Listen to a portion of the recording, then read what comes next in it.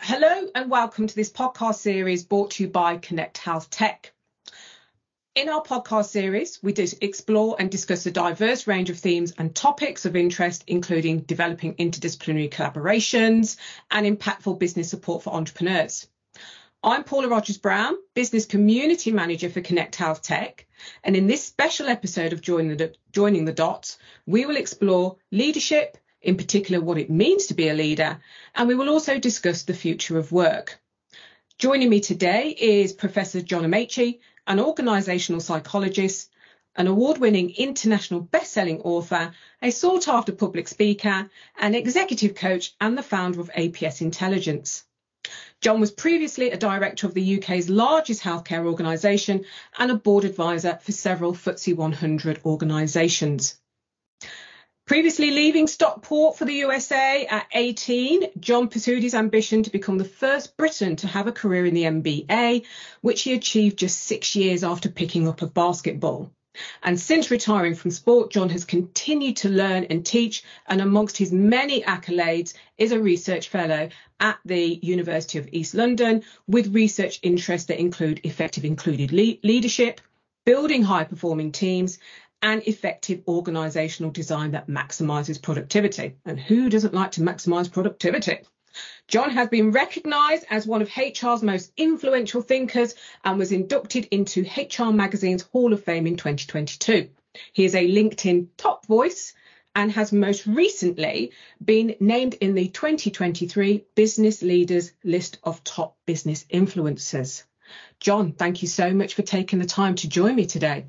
It's my pleasure. That is some biography, and I didn't cover everything. I feel there's a movie in there somewhere, a movie of your life. I can see that now somehow. With an audience of my close friends and people I pay £5. You listen. You never know. Everything is out there to be made into a movie to be watched, and and I'm sure there is so much more ahead of you, including movies. But first of all, let's start, John. What drives you? I love to help people realize that unbelievable, sustainable success can come without a body count. That's my thing. Even when you mention productivity, I slightly cringe because we do want to enhance productivity, but many people think that means in a kind of battery chicken, dehumanizing kind of way, in an autocratic, inflexible kind of way.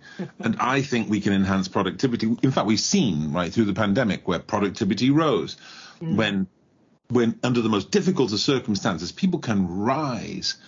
And that rise was not associated with the ease of working under these, because this is easy for us now, remember, but remember when we first entered pandemic, this was like, oh my God, I'm talking to a human being through a screen. It was not the welcome way of working as much.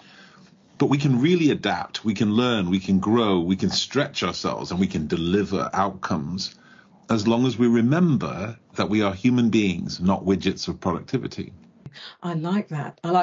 So let's just take a little tour through your career. And the listeners to this type of podcast are really going to be interested in how you have navigated your career journey. So talk me through that transition from the MBA to organisational psychologist and award-winning author. And I imagine you didn't leap from one to the other. So how did the career moves come about, and what did it entail, and how did it work for you navigating through all of that? So I knew I'd be a psychologist when I was 7 years old. I knew this is what I wanted to do. My mother was a doctor. I wanted to be a doctor, but I didn't like the idea of cutting up cadavers. I didn't like the idea of, all the fluids associated with human beings. It was not part of my vision. Whereas I find while human beings are energy expensive, because I'm an introvert, I find humans to be energy expensive, that it's entirely worth it, the interactions you have and the way that you can influence small individual people, small groups of people, entire systems, by helping people to reframe their thinking, to build a set of tools, to build knowledge. That was always fascinating to me. Obviously, when I was 7, I couldn't articulate it in any kind of way that resembles that. But I was very clear that that's what I wanted to be able to do, help people change their minds. And then I got distracted by basketball for a period. But the thing that's important here in terms of how do people transition, because people often think it's an odd transition from sports to science, essentially. And it's only an odd transition if you think I was a sportsman. And I wasn't. I was a psychologist who played sport, if anything. But I'm a nerd and a geek. That's the most important thing to know about me. And that's not changed since I was 7 reading Asimov and sci-fi books. So while I played, I studied. Obviously, undergraduate in America. I was at Penn State, graduated a little early, ended up taking my first year of masters, finished my masters, went on and doctorate, advanced stuff that's postdoc, and that's just been part of the plan. So by the time I retired from basketball in 2005, I took 6 months off and drank a lot of wine and ate every form of cheesecake I could get my hands on. All stuff I'd been kind of denied in any amounts while I played.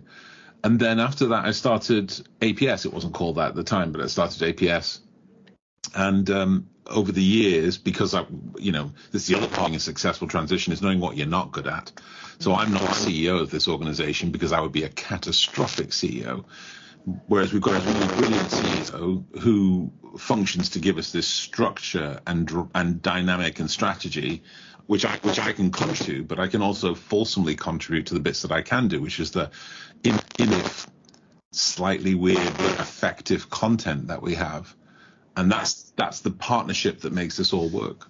Great that you've been able to navigate to that point and recognise, as you said, the bits that you reflect in, and self-reflection in there is a big part of growing up and being an adult, and understanding those bits that this harnessing your strength, but understanding where, okay, I'm maybe not so good at, and sometimes having to roll in that road anyways, because that's just the way life is. But taking those opportunities where you really can harness your strengths the best. That's really great. And in terms of organisational psychology, what are the common misconceptions about it? Come on, unpick it for us. There's a mysticism around psychology, and I honestly think it's probably some psychologist's fault in that our profession needs people to see us as kind of we're wise and sage gurus in this space that everyone else is not clever enough to understand. And the reality is that it is a science like many sciences. So, but that's what psychology is. It's a bunch of tenets. And I'm a grab bag psychologist too, a humanistic psychologist by training, which means I'm really interested in how incongruence causes pain. In the context of the workplace, very often it's the incongruence of the promise made, often on your website, that says, hey, come here, your managers will take interest in you, and you'll have a great time, and your experience, and we respect you as a human being, and there'll be no prejudice. And then you've got the actual lived experience, which is, it's not even how you and the most senior person interact, it's how you and the direct line manager interacts, who's often incredibly busy, fraught, and slightly underskilled in terms of people skills.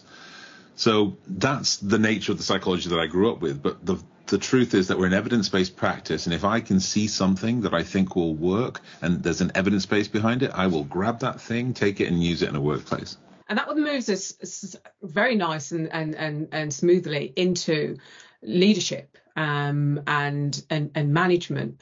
And you've spoken previously, John, about managers being giants and having an additional layer of responsibility beyond their technical area of expertise. Can you unpack for me what you mean by that, and why it matters? Performance is a human phenomena. There are lots of augmentative things with technology and other pieces, right, that are important, but it's human phenomena. So if you have a human and you put them in an environment where they are distracted and scared and insecure and worried and challenged and all of these things that are on the negative side, then they're not going to perform as well for you. Leaders are the primary driver of the experience of direct reports. Managers are. 2015, there was this study done by Gallup that talked about 70% of the variance in the engagement of any employee is their direct line manager. Their direct line manager is 70%, the preponderance of the reason for their engagement or disengagement. That's incredibly powerful. There was so this is the nerd part, right? So I was reading another study the other day that was done. This was McKinsey had collated from the workforce. What are the reasons, people who left jobs recently, what were the top 5 reasons you left the job? Now, one of them was remuneration. We all know that there's a cost of living crisis. We all know that people will jump even from a good job to a job that pays more if that will help them with their family circumstance or otherwise, or they need a mortgage or whatever. But that was one reason. The other 4 reasons were all based in managers.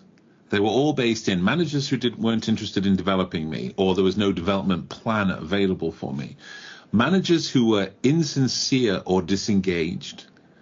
And the 4 of the other reasons were all based in human factors. And that's why leadership is so important. It's not a title, you know. People think that manager, leader, these aren't titles. They are promises. Promises of a kind of experience. A promise, and by the way, not of an easy ride. There's no person in Britain, or even I would suggest to you in most of the world, who thinks that their job should be easy. What they are imagining is that challenge and support should come in equal measure. What they are imagining is that the way they are treated will not be different than the way a colleague is treated if both of those colleagues are operating within acceptable parameters, right? There shouldn't be differences because one's a woman and one's a man or anything else. And so that's what it is. Leaders are promise keepers. And I always tell leaders, you should take a peek. Take a peek at your website's careers page and look at the promises that are being made on your behalf. And don't just look at them and read them. Because often what we forget is the simplest promise. This is a very common one on websites, on careers pages. Your manager will take an interest in your career, or some version of that. And you think about that, you think, well, yeah, because most leaders say, yeah, in my head, I'm really interested in you. Yeah, Paula, really interested in you. But what we mean is, as long as it's in our head, it's no problem. But I think if I say I'm really interested in you, you should expect more than twice yearly conversations about my performance. You should expect that I'm interested when you struggle with something to help you with a solution. You should expect that when I see your potential or I see some skills, I explore them and see where else you could go in the business. I should expect that we would have regular conversations about how you're doing and whether work is getting in the way of your thriving. I think that's what happens when you say your manager's interested in your career. It's a big cascade of responsibilities. It is, and I wonder then what it is, and it, you know, to a certain extent, it's no fault of many managers who get promoted into people management positions. Technically proficient, can't be overstated enough. However, people management, you know, can be a challenge. And what do you think then that organisations should be doing more of potentially to support the people management side of things, and more than beyond training, because everybody can attend a training course, and we all do as people managers, but it's more than that, as you've said, it's more than that.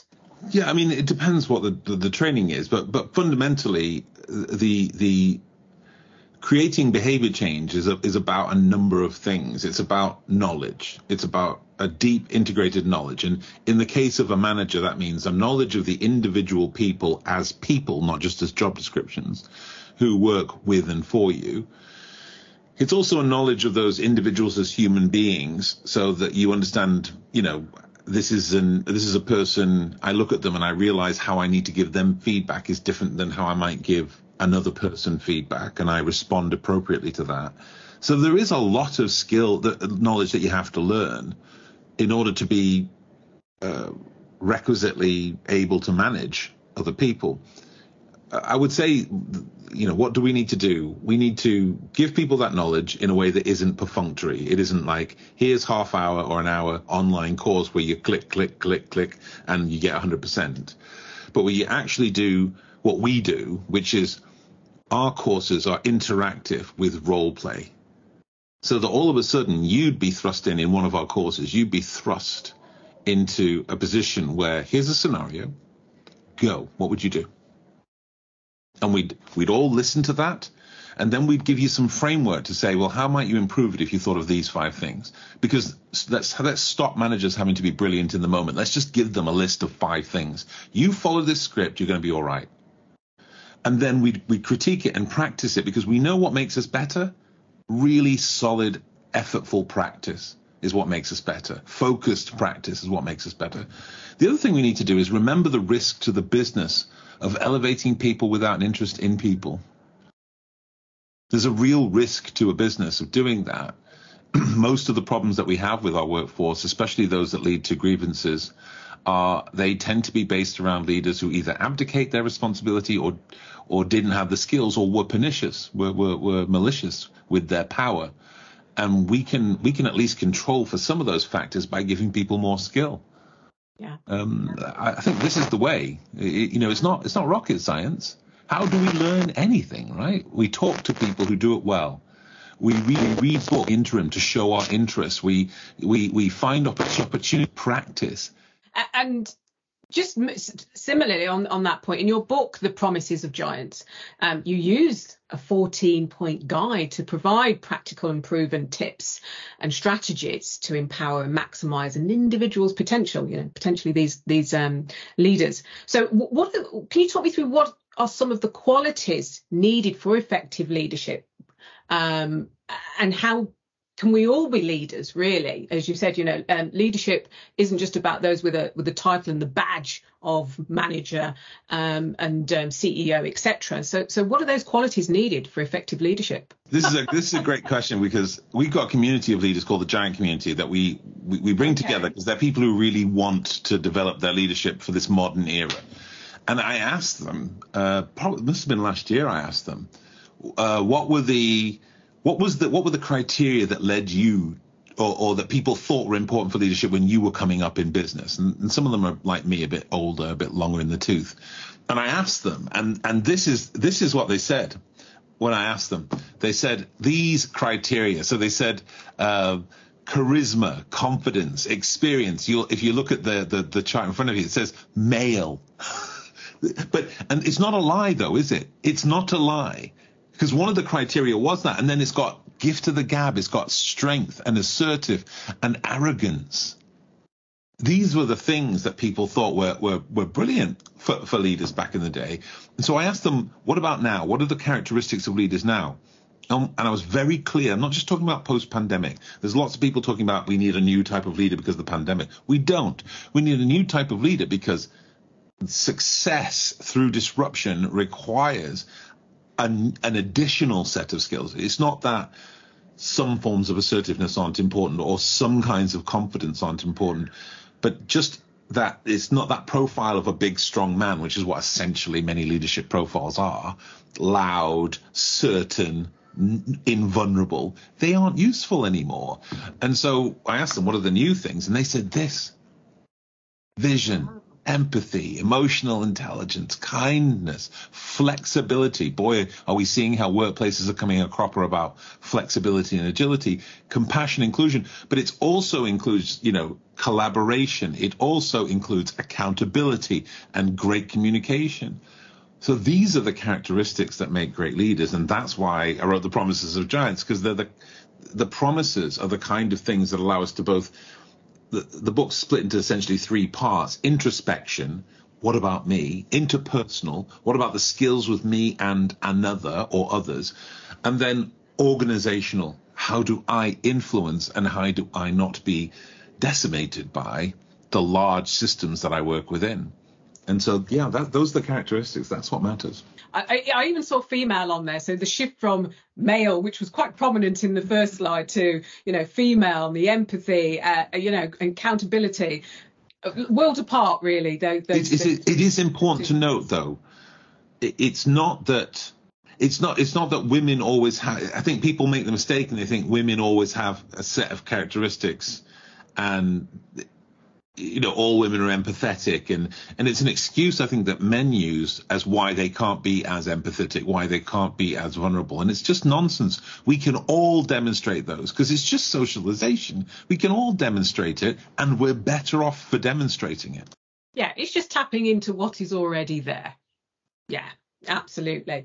And that, again, if I think about the context of those qualities of leadership and the pandemic, which has shifted what we thought were the normal, or what were the normal work norms. The tectonic plates have shifted, but to what degree? And there are 4 areas I thought would be really quite interesting to briefly explore with you. And the first one is around, what do you envisage as the future of work, thinking about the next decade? What does the future of work look like for in terms of people? And then we'll go on to a couple of areas as well. We're at a crossroads is a bit.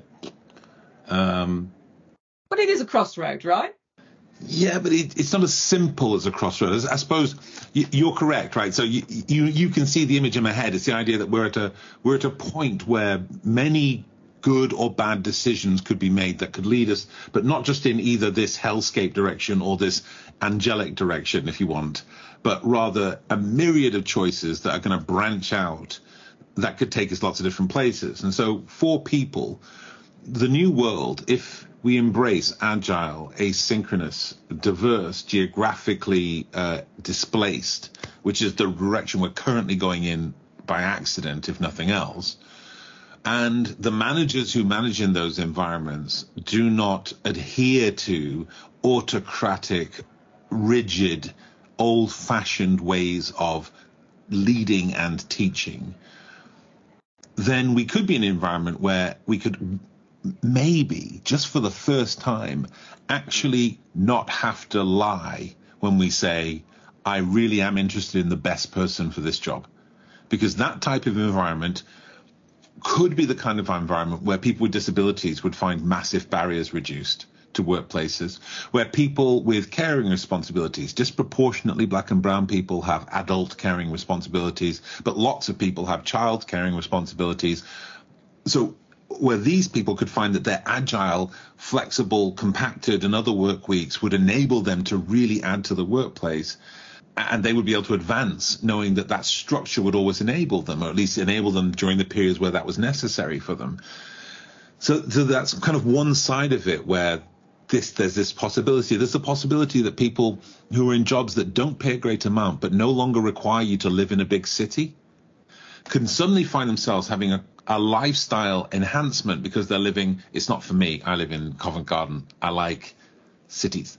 But and that's a privilege that I have, by the way. Really understand that's just a privilege for me. But other people will think, oh my goodness, I could go. My mum grew up in Hyde, near Manchester, and they're saying, well, maybe I can live in Hyde, where the cost of rental or the cost of a mortgage is the cost of a house is exponentially less. And so the salary that I have now working for this company that actually is based in the centre of Manchester or based in the centre of Birmingham, this is a really livable thing. And I don't mind taking that train journey to see everybody once a month, because can you see what I mean? There's this picture of a future, but the kind of leader we need to lead that asynchronous, agile, hybrid team is somebody with all of those skills that I showed on that second slide. Yeah. That's the key. Or if we listen to some of the megalomaniacs out there, people like Elon Musk, who said that it's a moral wrong for people to work in agile environments, to work remotely, we could end up with these people who are they're like dinosaurs, and they think that the present is attached by a bungee cord to the past, and they're just waiting for the past to snap back and knock what we're doing out of the way again. So we go back to everybody's in the office. And don't forget, we weren't in the office 9 to 5. Vast majority of people who were office based, their days didn't end.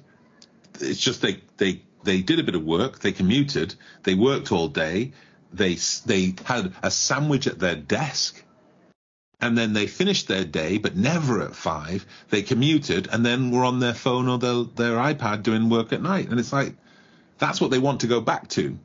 I would say if you want to go back to that, we need to start paying people for all the hours they're working. Mm-hmm. If you want to go back to that, you've got to tell them. You want people in the office. We have an office. We're quite a remote business, but we have an office. If you want people back in the office, all you have to do is answer one question. Why? And if your answer is, do you know how expensive this place is?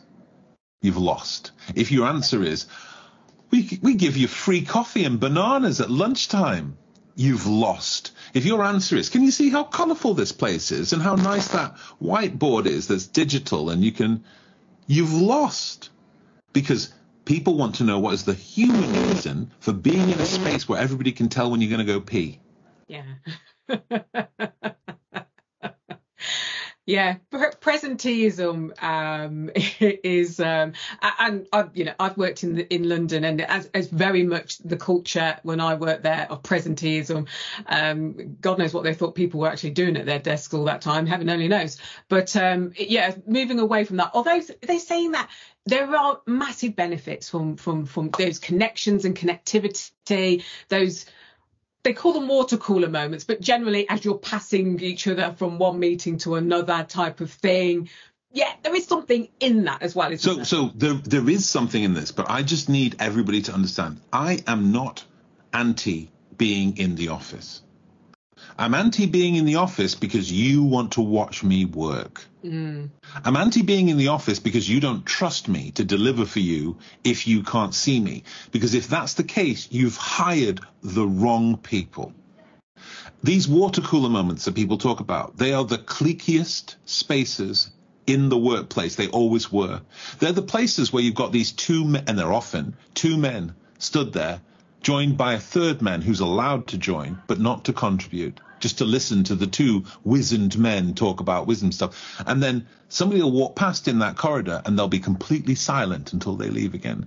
That was the water cooler. It wasn't this inclusive space where they saw a junior who nobody really knew their name and they said, come on over here. You just joined the company.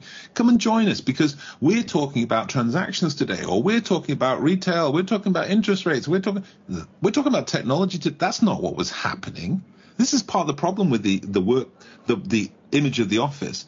We have this idea that it was this glorious place that you arrived, and as you walked, flowers sprung up in the carpet, and you sat down and somebody massaged your shoulders. But what actually happened was you arrived to a very likely open plan office, and the data on the detriment of open plan offices to performance and productivity is massive. You sat down, you put your headphones on, you put your do not disturb on Teams, and you did your work. That's the reality of most people's office. And those people who have blue collar jobs, by the way, who don't have a choice of remote working, their jobs are still in the same place, but they don't have, they are still standing at a line, or picking here, or stacking a shelf here, or on a construction site. We seem to have this weird thing where those jobs, we have a very clear image of how difficult and challenging and dirty and kind of clumsy and challenging they are. And yet we completely undervalue the work that those workers do. But for so-called professional workers, we've got this delusional image of what the office used to be, and a weird idea that these are now entitled people who don't realize how easy they had it at work, and they never did. Interesting aspect. We touched a little bit on within that, talking about people and the organisations. What's the nature of work going to look like, John, in the next decade? Unrecognizable. Everybody will be talking and thinking about technology, and it's not that predictive AI is not something important, but the future of work is human. The future of work is human.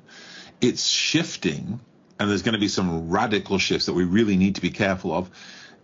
The things like ChatGPT 4 and others, there are a plethora of these out there right now, offerings from Google, from Microsoft, as well as smaller niche offerings.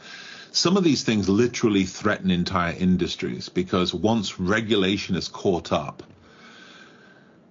the idea that some of the work that's done by trainee accountants at the bottom of the ladder in professional services couldn't be done by this.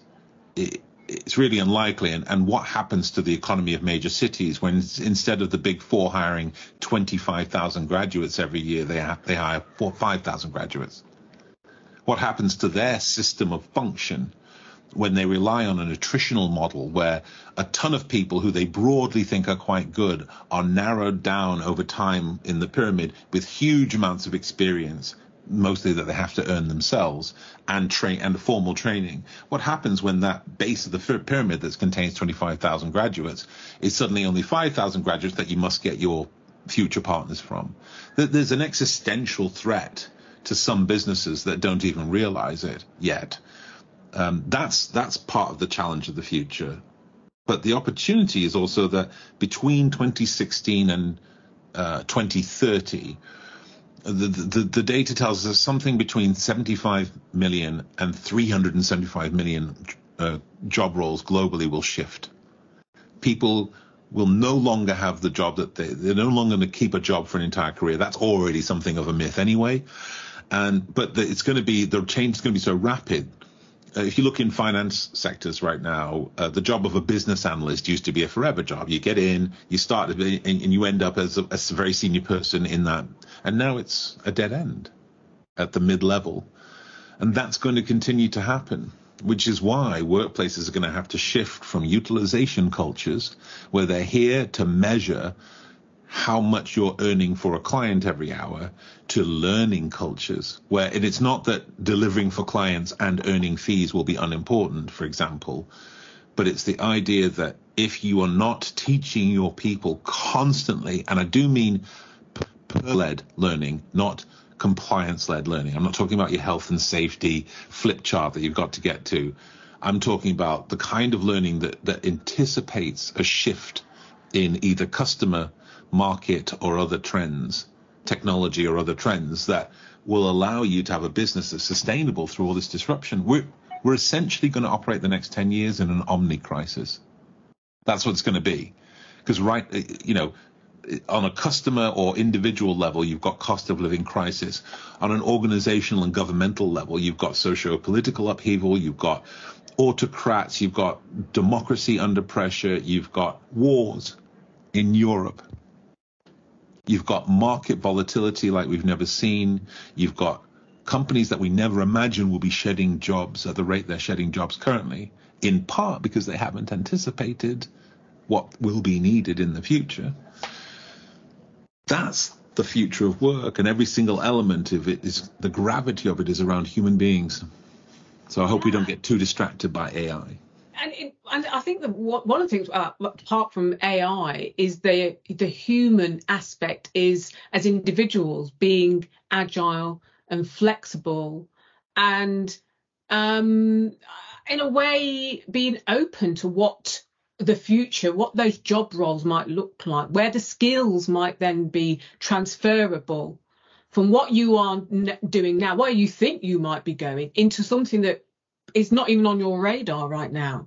It's skills-based pathways are going to be the future, because right now we're a qualification-based pathway, and some people are even a qualification and kind of status pathway. That's why we pick, that's why if you went to a Russell Group, I teach at a Russell Group University, but it's why if you went to a Russell Group University, that's somehow better than if you went to a different kind.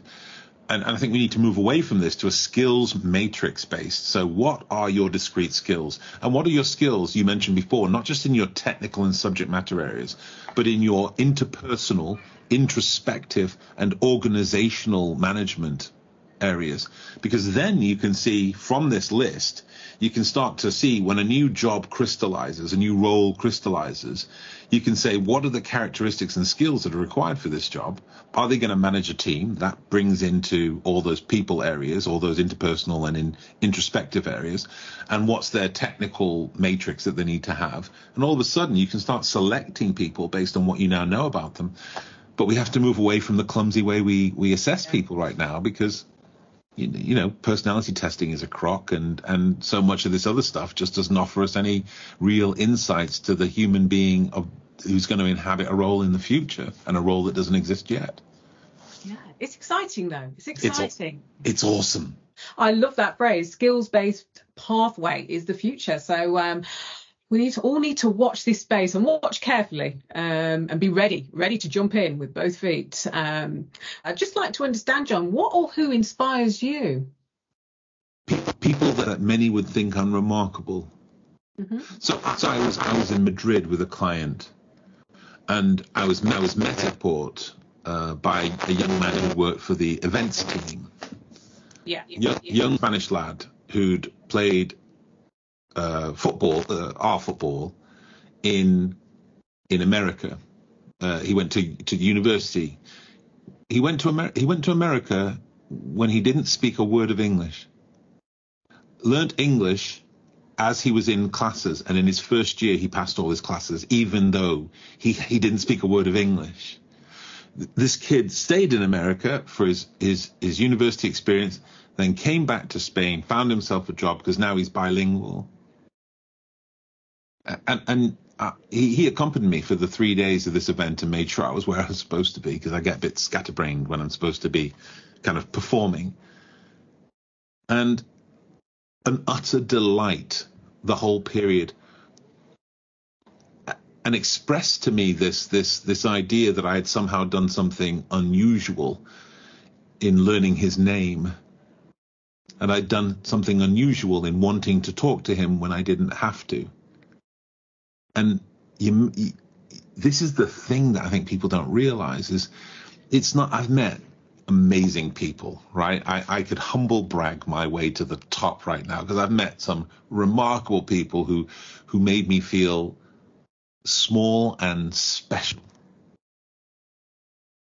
But I think of Abel, I think of the two young men who were in the coffee shop that I go to in the mornings, who were talking about purpose at work while they were making a flat white. And you suddenly think, boy, oh boy, if we could just properly identify and elevate, aren't there some just special people out there? That's it for me. Yeah. That's our job, right? That's my job in my work. Find these people, elevate them, and watch as they make my own contributions look minimal. It goes some way to character out of people I come across like yourself, John, and it's really nice when somebody does say, oh, well, thank you for even remembering my name. It's lovely, because it's completely unexpected, and they have a vision of how the great and the good can and will be. So it's small stuff like that, and if you find that inspirational, fantastic. And now we're on to the quick fire round. I've heard that you like eating a very British type of food, pies. And who doesn't like a pie, John? What's your favourite? It's a steak and ale pie is my favourite traditional pie. Yes. Love that. Absolutely love that. But by the way, if it's a pie, there's crust. There's pie base underneath and a crust on top. Oh, none of these. None of this just putting a pastry hat on something. So along with that pie, then, are you chips, fries, or mashed potato? No, chips. Double cooked, thick, salted. That's what we're doing. Now, from one Star Wars fan to another, this could be debatable, this one. The original, if you had to pick, and there's only the two here, if you had to choose to watch one of them on repeat, would it be the original, A New Hope, or The Force Awakens? New Hope, easily. And I wasn't a hater for The Force Awakens, by the way. Mm-hmm. It is simply that the original was part of the reason why I became a psychologist. I thought that Jedi were psychologists. I thought that psychologists were Jedi. And so that's why I'm a psychologist, because it's the closest thing I could be to being a Jedi. Wow, okay. Little insight there. Like it. I'm The Force Awakens, by the way. And finally, if you could time travel, John, where would you go and when? I mean, if it's completely fanciful, then I'm going back. I'm interested if there's no shenanigans and there's no breakdowns in my machinery of time travel, and I can instantly do it. So I would go back to like the era of the dinosaurs, and because it's such a massive era, you could explore along that timeline for hundreds of years. And because I think that would be fascinating, but only if I can literally, the moment I'm being chased by a T-Rex, I can press a button and I'm gone. People often talk about going back in regular history and human history. Yeah. And I think that people don't realize how far we've come. And especially when people talk about time travel in the context of the Victorian era or the Middle Ages or anywhere else, it's quite a privileged position to think you could go back and be all right. Because I wouldn't last that long. True. There's fact in that. Era of the dinosaurs. Not, but with a button, emergency get out, big red button. Oh, that is absolutely fantastic. And I just thank you so much for being a part of this Joining the Dots podcast, John, and sharing your knowledge and experiences of leadership development and guiding us through what we can all expect from the future of work. And be agile, be nimble. And I think to everyone listening, I hope you've really enjoyed this wonderful discussion with John as part of Connect Health Tech Live. Thank you so much, John. It's my pleasure. Thank you, Paula.